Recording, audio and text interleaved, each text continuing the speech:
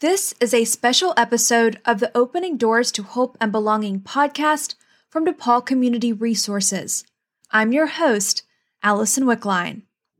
As our first season of the podcast comes to an end, I want to express my sincere gratitude. Thank you to all of our listeners who have tuned in and given this podcast life and space to grow. Thank you to our families, providers, staff members, and everyone who shared their stories and experiences. I am so excited for what 2021 will hold for this podcast, and I hope you all will continue listening and learning along with me.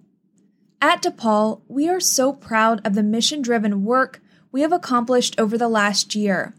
Children in foster care were given safety and stability. Forever families were found, and individuals with disabilities were given the compassionate care they deserved. We are proud of that work, but there is still so much more work to do. Work we must do together. Here are some ways you can get involved. Volunteer at DePaul, as well as other organizations like CASA. Sign up for our Expressions newsletter by visiting depaulcr.org/connect. Learn more about becoming a foster parent to a child in the foster care system or a compassionate caregiver for someone with developmental disabilities. Send us your story. How are you fighting for a better tomorrow for yourself or someone you love in the child welfare system or the developmental disabilities system? Invest in our mission of hope and belonging by visiting depaulcr.org/donate. Your donation creates new possibilities for children, families, and individuals with disabilities. Like us on Facebook and Instagram. Subscribe to this podcast on your favorite podcast platform. Share your favorite episode of the Opening Doors to Hope and Belonging podcast with your social media followers. There are 15 episodes in this season to choose from. Tune in to our first episode of 2021 on January 6th. To wrap up this season, I want to leave you with a few powerful words from the people we love and serve. People who, along with DePaul, believe in better.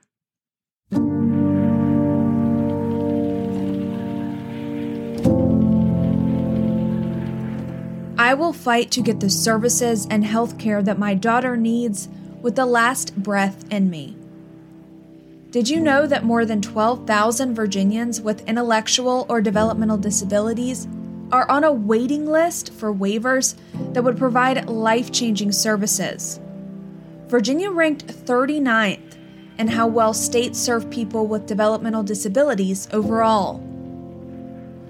It worked in that we were able to reach the outcome we had, but it doesn't work for many kids. The system is failing in giving kids permanency in a reasonable amount of time, adequate mental health services, and a true understanding of needs and challenges. Today, there are nearly 5,400 children in Virginia's foster care system. Of those children and youth, more than 700 are ready for adoption right now. This child, after multiple foster placements and several hospitalizations, ended up being bounced around from residential treatment centers and group homes, and to my knowledge, has not found permanency. 20,000 youth age out of foster care each year with no forever family. The heart of our fight is our daughter and other adults with disabilities who need love, support, and acceptance. I will always advocate for my daughter and others so they are treated with dignity and respect. When you have roadblocks, you need bridges to help. This podcast is a bridge we have built together, and I am so excited to see where it leads.